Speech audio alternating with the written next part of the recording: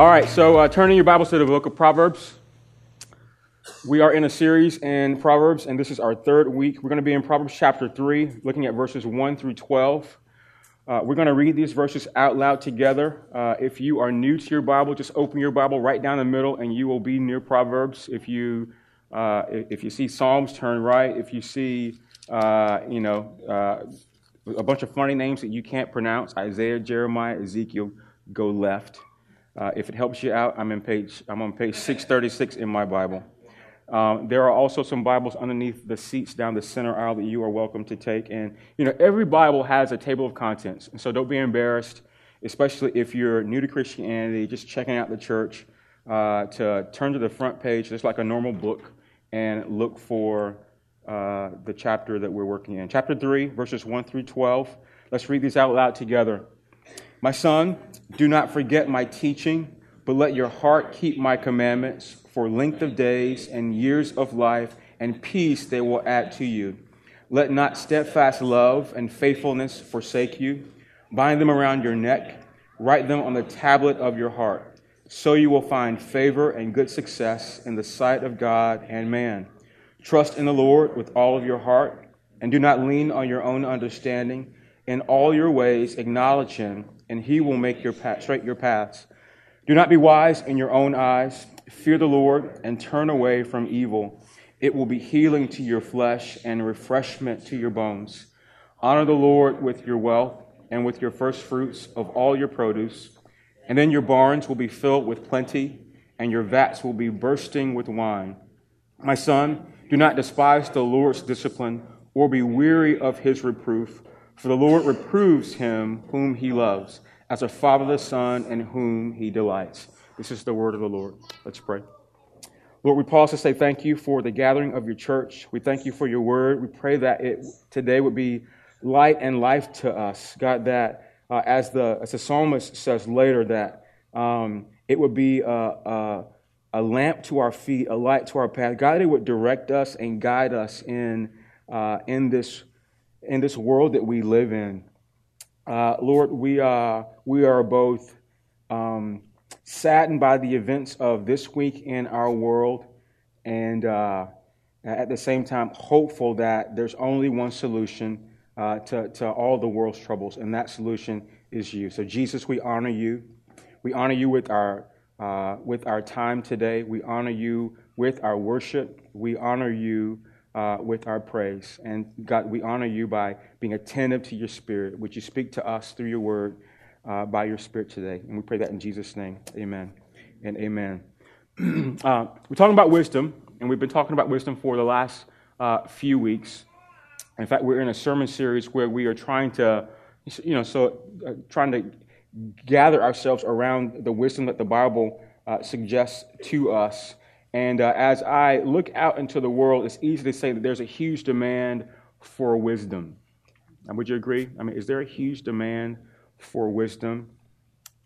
There aren't a whole bunch of physical bookstores still left, but if you would meander into Barnes & Noble, or more than likely, open up your computer, go on Amazon.com and go into the book section, more than likely in the self-help section, you're going to happen upon all kinds of books and print media of various sorts that suggest or promise to teach us how to live a wise life. Here's some examples.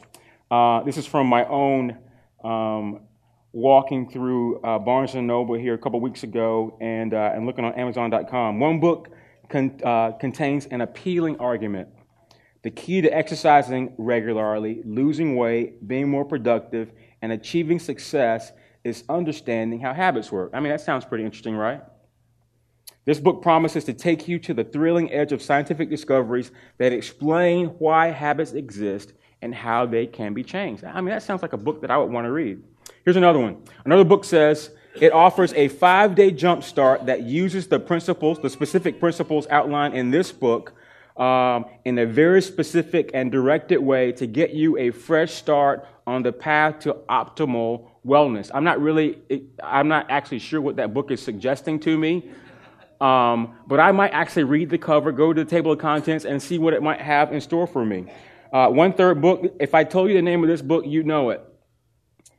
It gives a step-by-step process that will help you navigate the terrain of your best lives so you can set a new life course.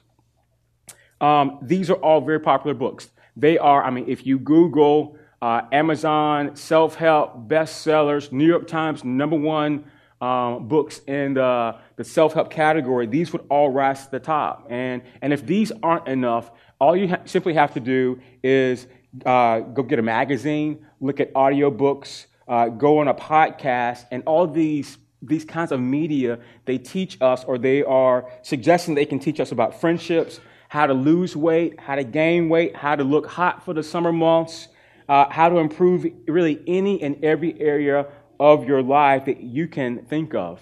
And so what these books are all trying to give us is to suggest that they can give us wisdom for life. And that brings us to the biblical book of Proverbs. That really is what Proverbs is doing as well, except Proverbs isn't suggesting that it's going to do that from a secular, worldly perspective. It's trying to give us wisdom that comes not from the world, but wisdom, divine wisdom that comes from God. The writer of this book is King Solomon, and Solomon tells us of his qualifications in that he's the son of David, the king of Israel. When Solomon was a young man, he had newly been coronated.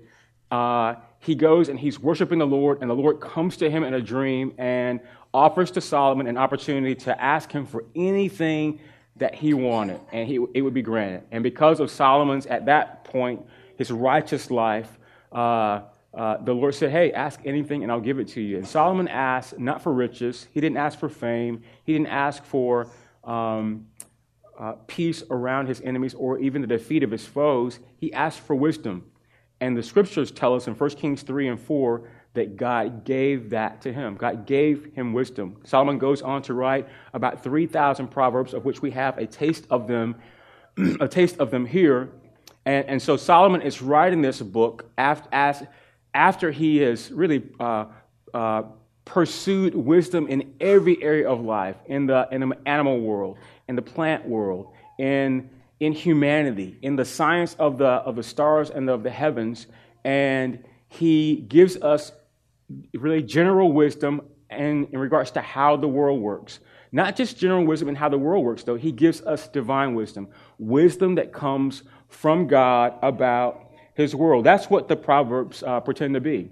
Proverbs are short, pithy sayings. They are shrunken down truth, really parables of truth that are meant to be memorable, portable, and that we can take anywhere with us as we ingest them and make them a part of our lives. Last week we looked at chapter 2, and chapter 2 offered to tell us what the value of wisdom was, but also to tell us that wisdom can guard us against specific temptations that come in our life. In the case of chapter 2, he talked about perverseness of speech and the adulterous woman.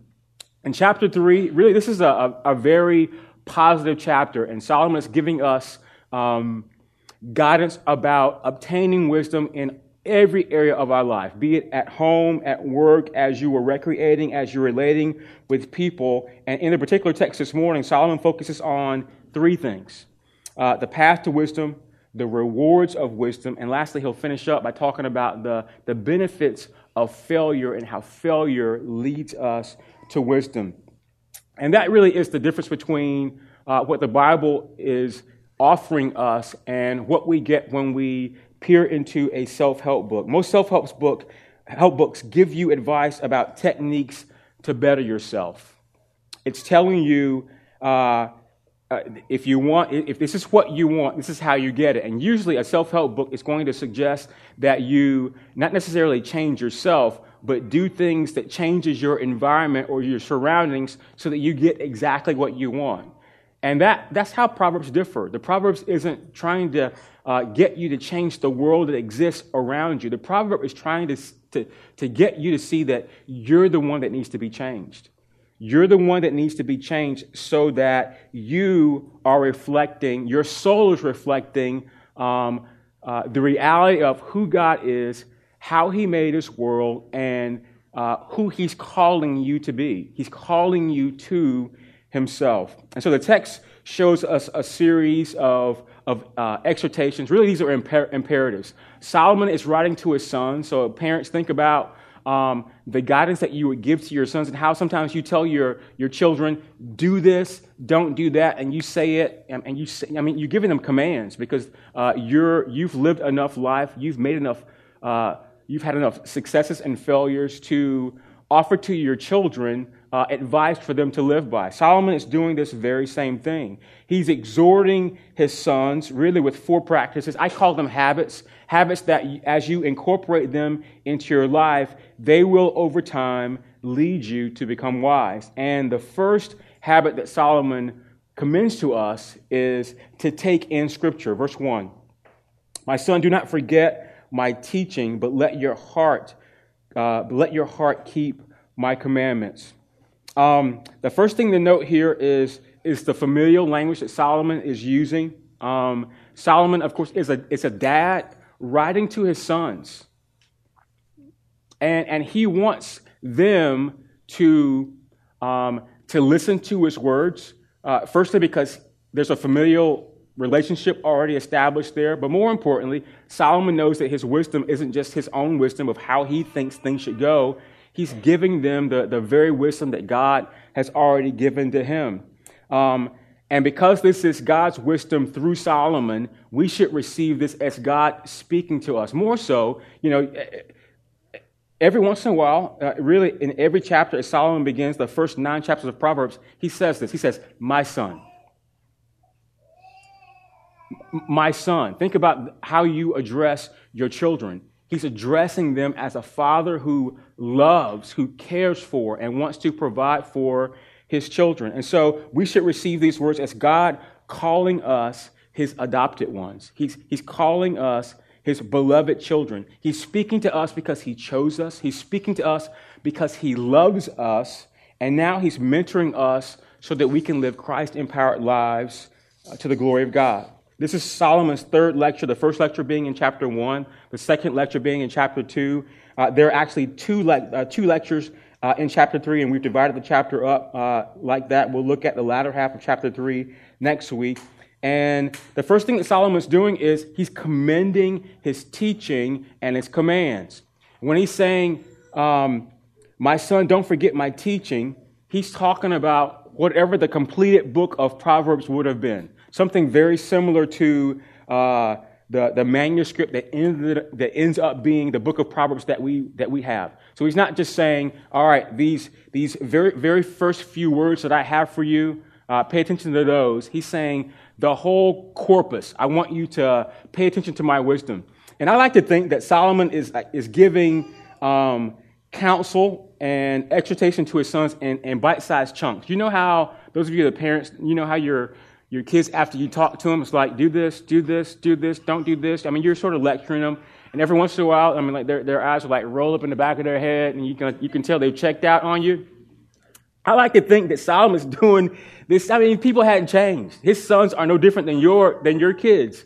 After you've talked for a little bit, you sound like Charlie Brown's teacher. Wah, wah, wah, wah, wah, wah, wah. So Solomon's giving his sons instructions in these little bite-sized chunks so that they get it. They're actually listening for the very first few minutes, and then he'll wait a couple days and he'll give them more. That really is about as much as we can handle. And so he's saying, pay attention to all of my teaching, all the book of Proverbs. But it's bigger than that. That word teaching in the Hebrew is the word Torah, which means all of God's law, the first 5 books of the Bible, the books that Moses wrote. And Solomon is urging us to take God's word and to remember it. But unfortunately, that's where the problem starts, isn't it?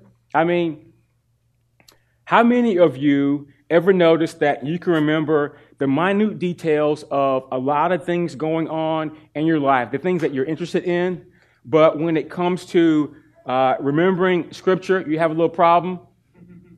I mean, even if you don't admit it, most of us are like that. A person with cancer, doctors tell us, is said to be able to remember the intricate details of the prognosis that the doctor is giving them. And so much so that they start to be able to regurgitate the exact medical lingo and the terminology of what's ailing them and what the doctor has prescribed that they have to go through in chemotherapy and all this stuff. But a lot of times people with lesser ailments have no idea what's wrong with them, and they don't really care because it's not life-threatening. Some of us can remember all kinds of sports stats. You know every player on the roster. You know how many balls they've hit, how many errors, how many home runs. You can just go down the list. You can compare that player to players on the other team. Some of us memorize all kinds of technical jargon about our jobs, but you can't remember a lick of scripture. That's not a rebuke. I'm with you too. Here's the thing. Technology in the age of electronics in our culture is affecting our attention spans. In other words, attention is not an amoral quality. I think as a culture, we have outsourced our ability to remember.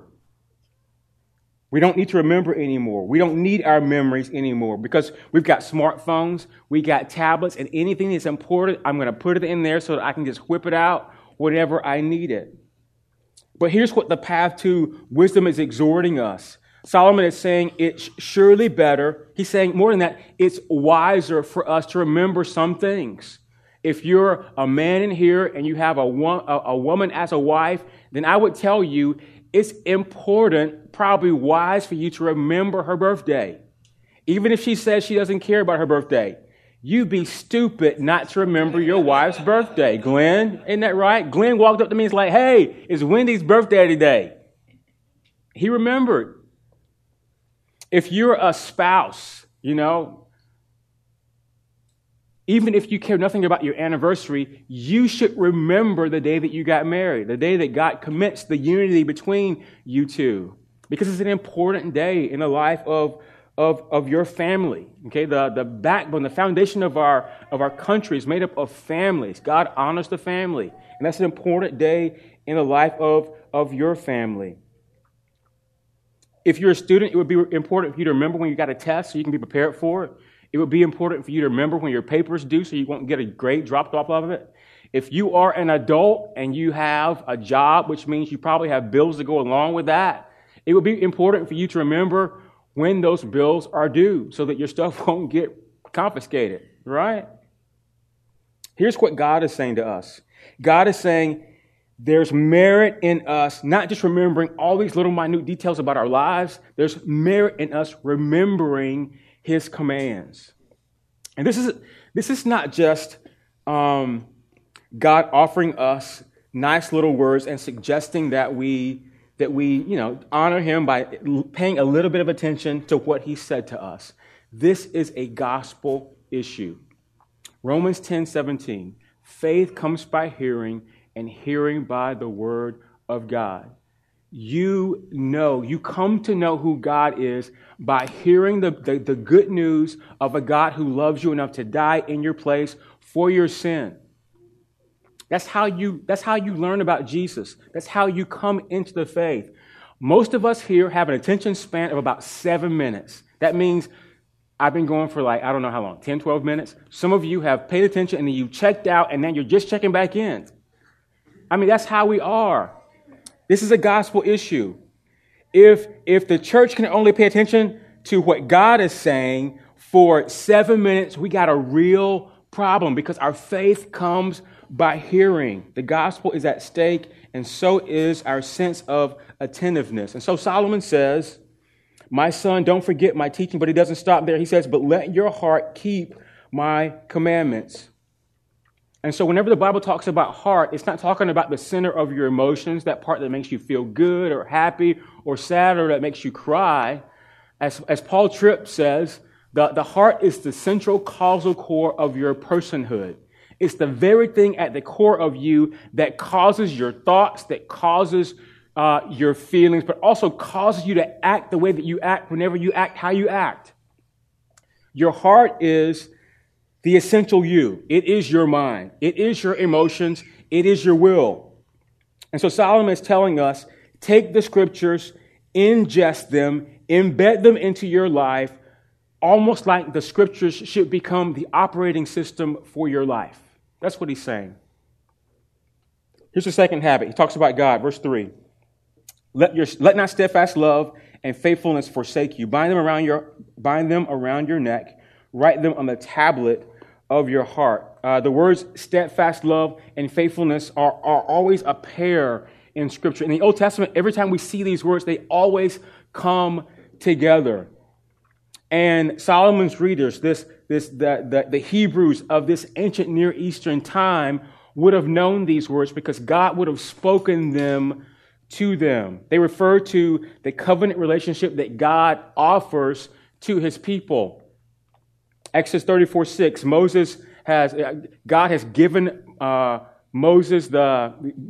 the people of Israel the Ten Commandments, and then he has proceeded to give them all of these laws. And then he calls Moses and Joshua and 70 of the elders up onto Mount Sinai to give them more intricate instructions. He brings them into this place where it seems like they're in a heavenly place. The ground is like sapphire, clear through. And then he tells Moses and Joshua to come further up on the mountain, and God gives the full law, writes on the Ten Commandments with his finger. And then God, out of the cloud, says this to Moses about himself. He says, the Lord, a God merciful and gracious, slow to anger, abounding in steadfast love and faithfulness. I mean, this is God talking about himself. The Hebrew word for steadfast love is this beautiful Hebrew word called hesed. And it means, this is my language, it means industrial strength love. It's like Teflon love. It's a love that's unconditional, it's loyal, it's good, it's gracious, and it doesn't give up. I like how Sally Lloyd-Jones in the Jesus Storybook Bible says, she says about this hesed, steadfast love of God, it's God loves you with a never stopping, never giving up, unbreaking, always and forever love. That's the kind of love that God is offering to us in Scripture. But here's the important point. This is not just words that make us feel good about God. He's just not talking about, all right, so here's some good emotional words for you to think about love. This is God's character. God is describing himself to us, to his people. He's saying, put this character on you.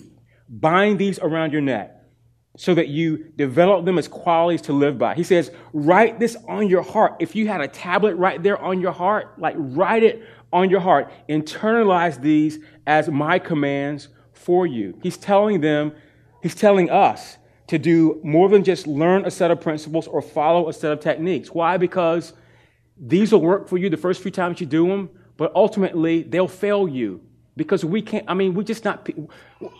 about all the steps that you do, even with physical exercise. You'll do it for a few weeks, and then I just don't feel like doing it right now. I'll do this first 2 steps, but I'm not going to do that third step. We never change by learning 5 steps to wisdom or 3 steps to improving our life. We need God's industrial strength, love, and faithfulness. And so Solomon is commending a familiar relationship with God.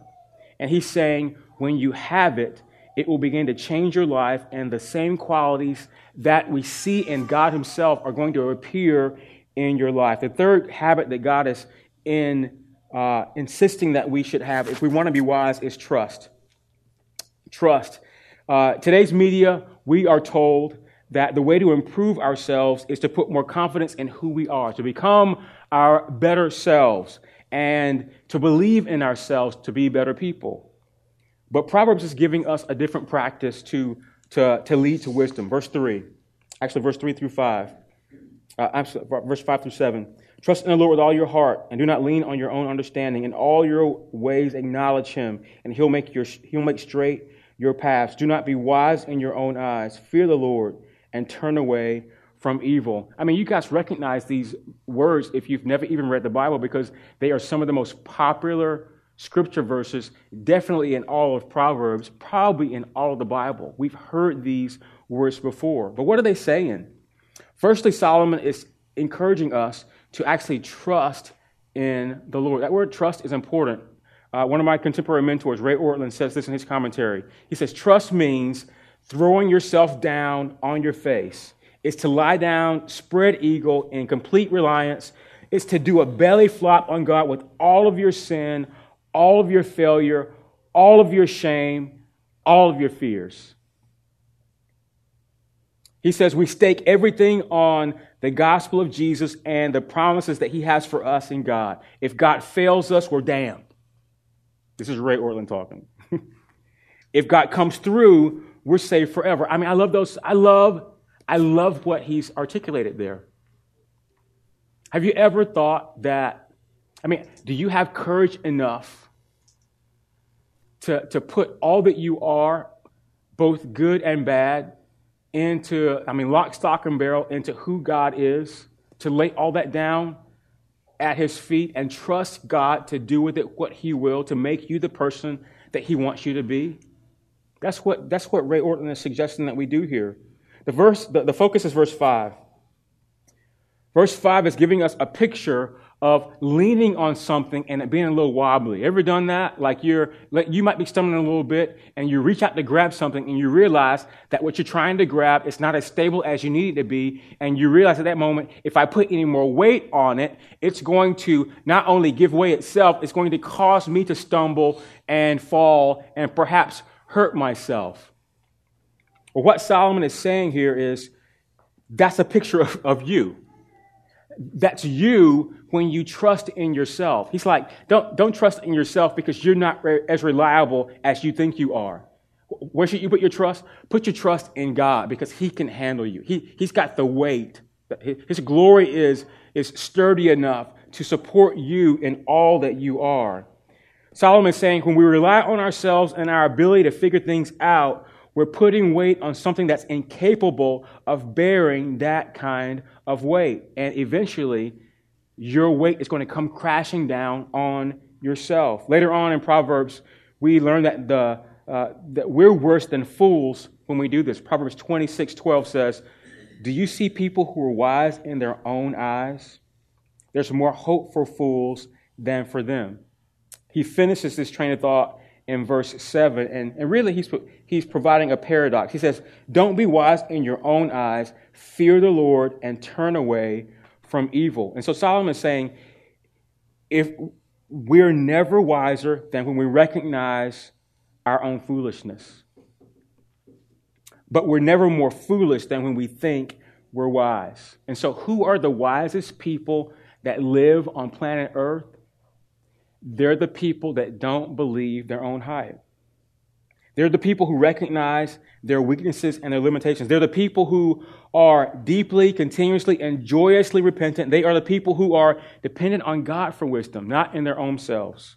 In other words, they are the people who are trusting in the Lord. The fourth habit that Solomon suggests to us is in verse 9, and it's money.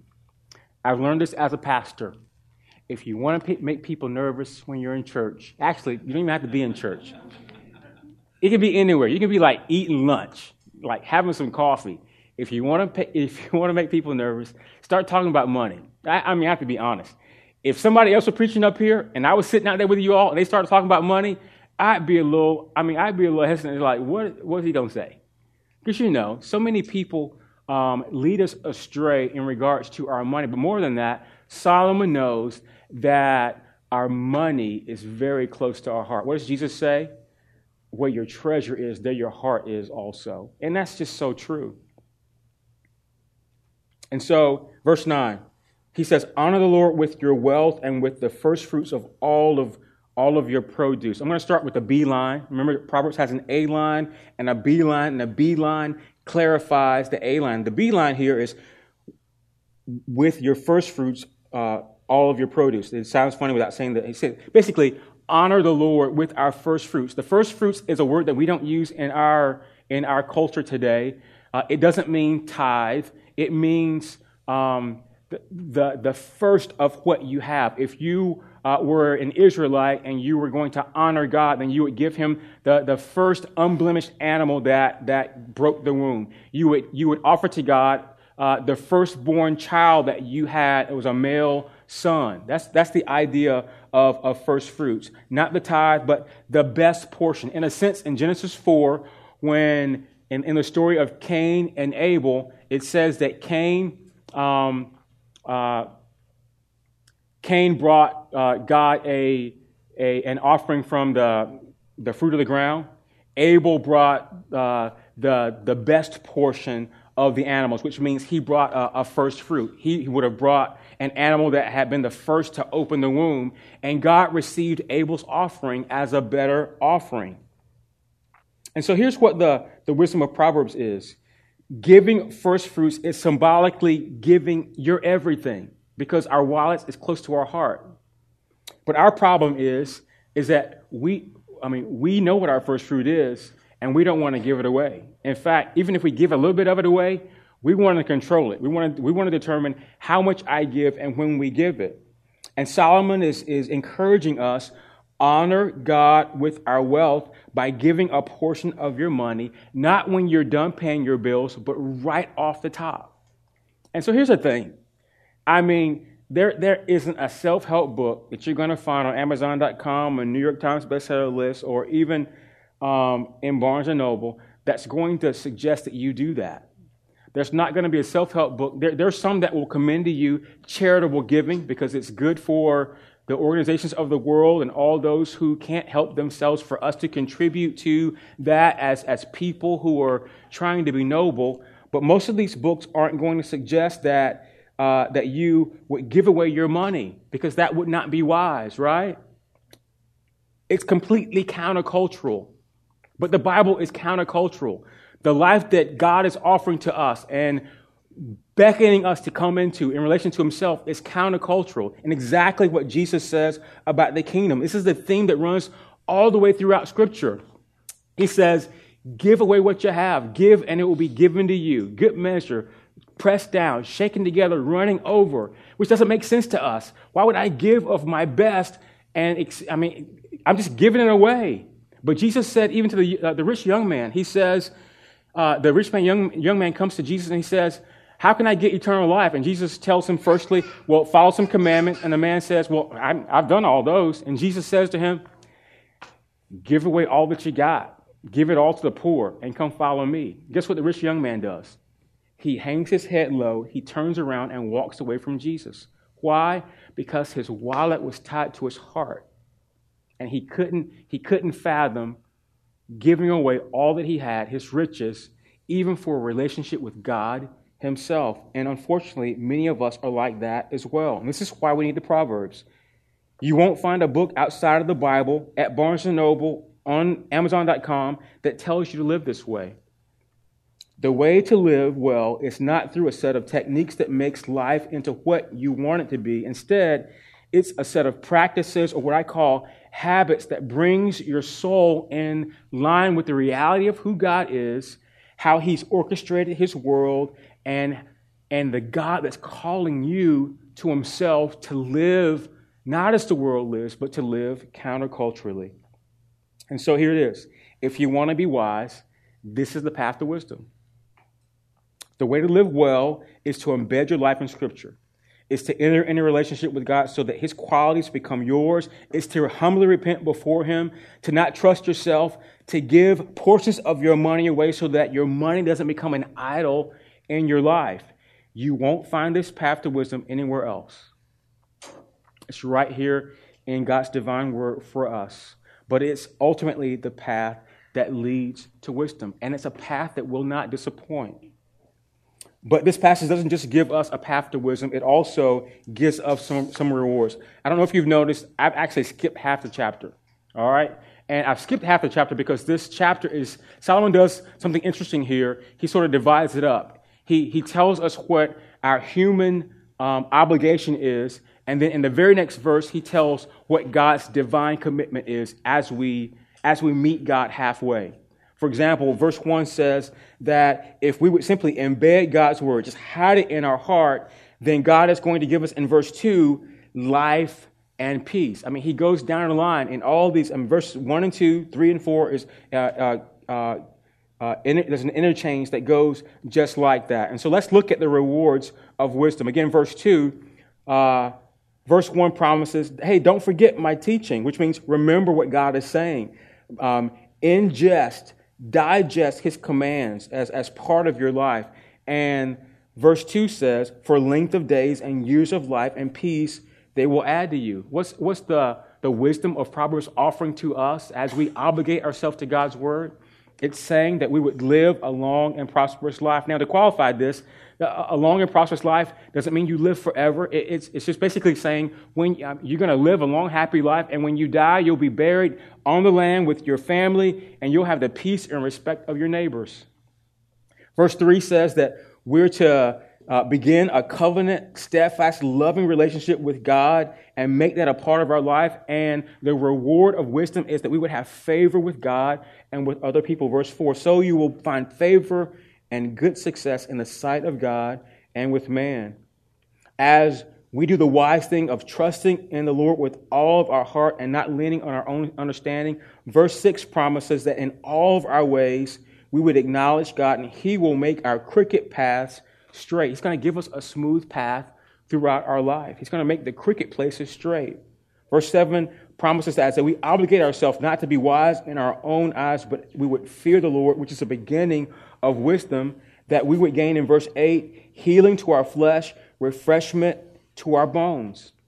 Healing, health, and refreshment. Verse 9 promises that as we honor the Lord with the first fruits of all of our wealth, verse 10, we're going to get nothing but our barns filled with plenty, our vats bursting with wine. Now, it'd be easy to think, all right, he's promising me wealth and riches there. We would call it that in our culture, but really, in the ancient Near East, wealth is not simply having a whole bunch of a life of luxury. It's having a family that surrounds you. It's having children to take over your land and over whatever your life's work is when you die. It's food and sustenance and provision for your table. It's enough to sustain yourself. So that's what he's saying. It's a word picture. You're going to have more than enough is what God is promising. And so, why should we expect rewards for wisdom as we obligate ourselves to do what God has says? I think there's a pattern in Scripture, and we see it here as Solomon is laying this out for his sons. God has structured his world so that foolish living usually results in bad things happening. And the opposite is also true. As we live or even lean towards the life of a wise person, then good things are going to happen to us. That's generally what's going to happen. As we acquire the skill of living wisely, good things are going to happen as opposed to bad things that would happen to a fool. But I would tell you, this is where most of us should begin to struggle. Because, how many of you know fools who live really well? You can just look at the world, look at social media, look at all those channels on your cable TV, and it's nothing but fool after fool after fool after fool who lives just like anti-God, away from God, and for whatever reason, they're being blessed to be on TV in front of us acting foolishly and somehow making a lot of money. But we also know people who seemingly live very wise lives that have nothing but problem after problem after problem that chases them in all their lives. And we have to look no further than Scripture to realize that this is general wisdom. It's general wisdom for us, and it's not always going to end up exactly how it's suggested. There are exceptions. Think about Job. Job suffered in life after being one of the most honorable people on the planet, and he did it because God wanted to test him. Was it fair? It's what God wanted Job to experience. 3 weeks ago, as we were finishing up the Ten Commandments series, I talked about Psalm 73, a man who saw the wicked prospering so much that he suffered in his faith because he saw the righteous suffering. And we look at that and say, that can't be fair. Solomon says in Ecclesiastes 8, there's something else meaningless that occurs on the earth. The righteous who get what the wicked deserve, and the wicked who get what the righteous deserve. Solomon ends up by saying, he says, this is meaningless. It's vanity. So when we look at wisdom literature as a whole, we recognize that while these proverbs are generally true, there are exceptions. It's not always going to end up being that as we do what God says, we're going to end up being a happy person who lives a happy life. And I think what this tells us more than anything is life is complex. We live complex lives on a complex planet. But even this text acknowledges that life is not going to be just all blue skies and happy faces. Look what happens when we get to verse 11 and 12. I mean, verse 1 through 10, it's just like, all right, so God is saying, if I would just try to do the right thing, read his word, love him as my God, trust in him, don't chase the wicked, but fear the Lord, that he's going to reward me with a wise life. I'm going to be set. But then we get to verse 11 and 12. And verse 11 and 12 reminds us that there's not just a benefit of staying on the path of wisdom. There's not just rewards of wisdom, but failure is going to come. But in that failure, God is also trying to make us wise. Verse 11, my son, do not despise the Lord's discipline or be weary of his reproof. For the Lord reproves him whom he loves, as the father the son in whom he delights. So imagine this morning that I have a check for $1 million made out to one of you. Your name is on it. I've already dated it. August 1st, 2016. But there's a catch. I'm going to follow you for the next 2 weeks. I'm going to follow you when you wake up. I'm going to like staring you down in the middle of the night, watching you sleep, rolling over. I'm going to be able to peer into your dreams. I'm going to watch you when you wake up. I'm going to see you as you engage your kids, as you're driving on the road, on the interstate, as you're at work, even as you're playing. And if you get it all right, you got $1 million. But the minute that you raise your voice, the minute that you have an insincere thought, the minute that you scream at somebody on the interstate, the minute that you do anything wrong, that's it. You've lost $1 million. What'd you think? Well, you think poor me. But you're in good company, because there's not a single person in this room, me included, that would get that $1 million, because it's not in us. It's not in us to be that perfect. It's not in us to live that good of a life. It's not in us to be that wise. All of us would forfeit the $1 million, because nobody can measure up to that impossible standard. And this is what the Bible is saying in regards to that.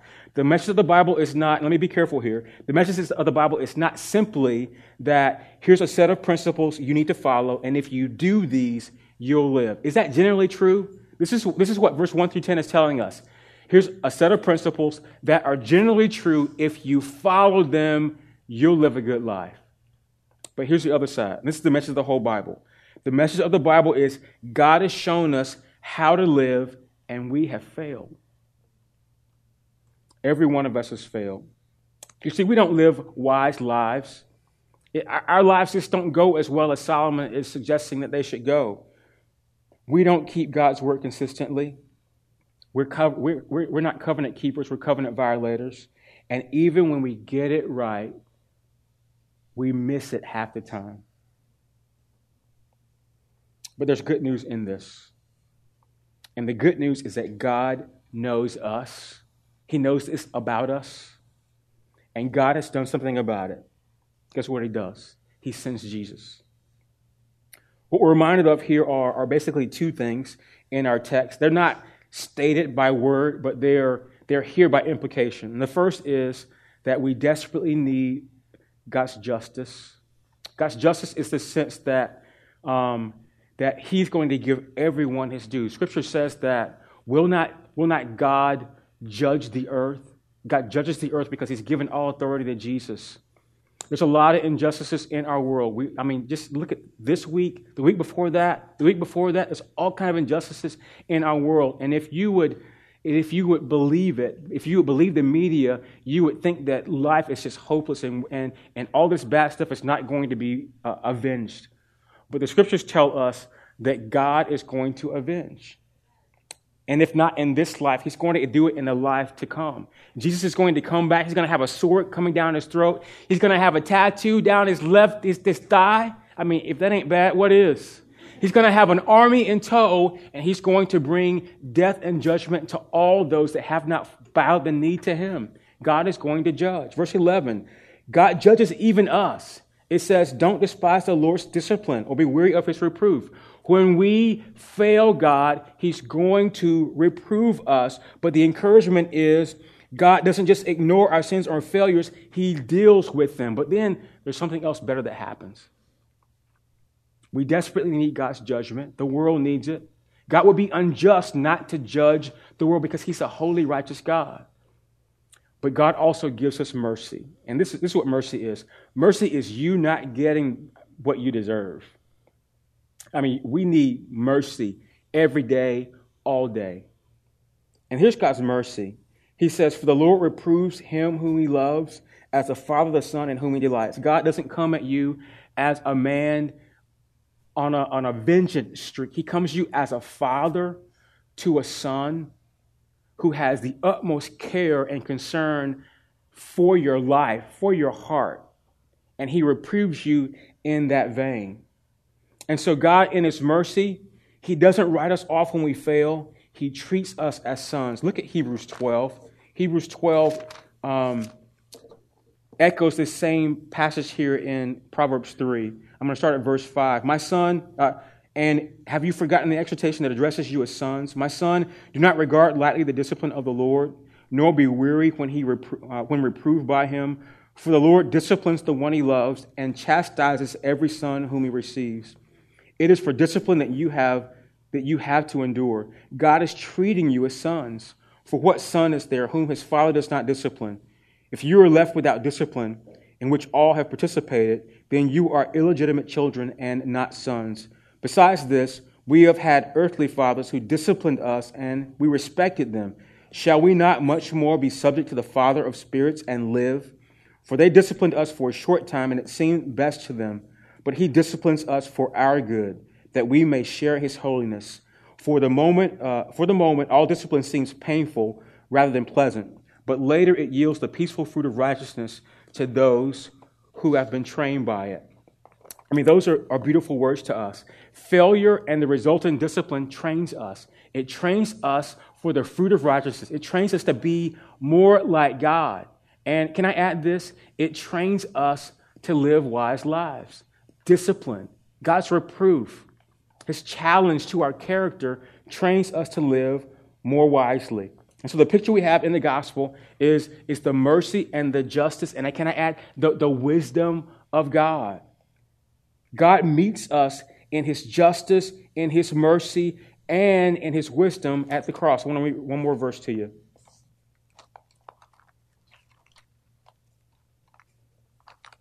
This is a beautiful passage in 1 Corinthians 1. It's about wisdom. For the word of the cross is folly to those who are perishing, but to us who are being saved, it is the power of God. For it is written, I will destroy the wisdom of the wise, and the discernment of the discerning I will thwart. Where is the one who's wise? Where is the scribe? Where is the debater of this age? Has not God made foolish the wisdom of the world? For since in the wisdom of God, the world did not know God through wisdom, it pleased God through the folly of what we preach to save those who believe. At the cross, the demands of God's justice were fully satisfied. And at the same time, God showed mercy and grace to everyone who sinned. And this incredibly is the wisdom of God. We don't understand it. We don't understand that how it can be wisdom that God would put Jesus on the cross in our place for our sin. But 1 Corinthians says it's folly to the natural eye, but for us, it's our salvation. This is the wisdom of God. And so let me conclude with this. When the Bible commends the path of wisdom to us, the end result, we can call it a prize, but more than that, it's never simply the rewards that we're after that wisdom brings. It's always the Lord himself. Proverbs 3 is offering us not just the feeling of being wise, of getting it right, of having stuff in our head for which we can navigate life right. Wisdom always leads us to the Lord. If you're searching for the Lord, at the end of the rainbow is going to be wisdom. If you're searching for wisdom, at the end of the rainbow is going to be God himself. And so when the wise man exhorts us that we should live lives of life and peace, he's offering us, he's committing to us peace with the Lord. When the wise man offers us a relationship, a relationship with the Lord. He's saying it's a covenant relationship with God himself. When he says that we'll have favor and success with man, it's not just that, it's favor and success with the Lord. When he says that he'll make our crooked paths straight, he's promising a straight path to the Lord. But he also cautions us at the end of this text that even in suffering in this life, God disciplines us because he loves us as sons, because he knows it's going to yield wisdom. Let's pray. Father, thank you for your word. God, would that you would make us wise, that we would not just have information that fills our head with stuff, but more than that, God, may at the end of our search for wisdom, we run into a wise God who deals wisely with us, really who deals with us in mercy and in justice.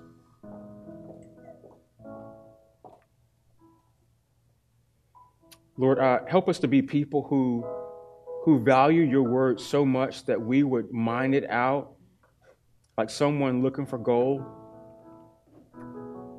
And when we get to the place where the gold is, that we would recognize that your word is life and light to us. And standing right beside it is you yourself. God, would help us to know that the wisdom we seek really is you. It's Jesus. And that having found you, Lord God, we would do everything to keep you. Lord, commend to us wisdom from your word, that we might know how to navigate this crazy world that we live in. We pray that in your name. Amen.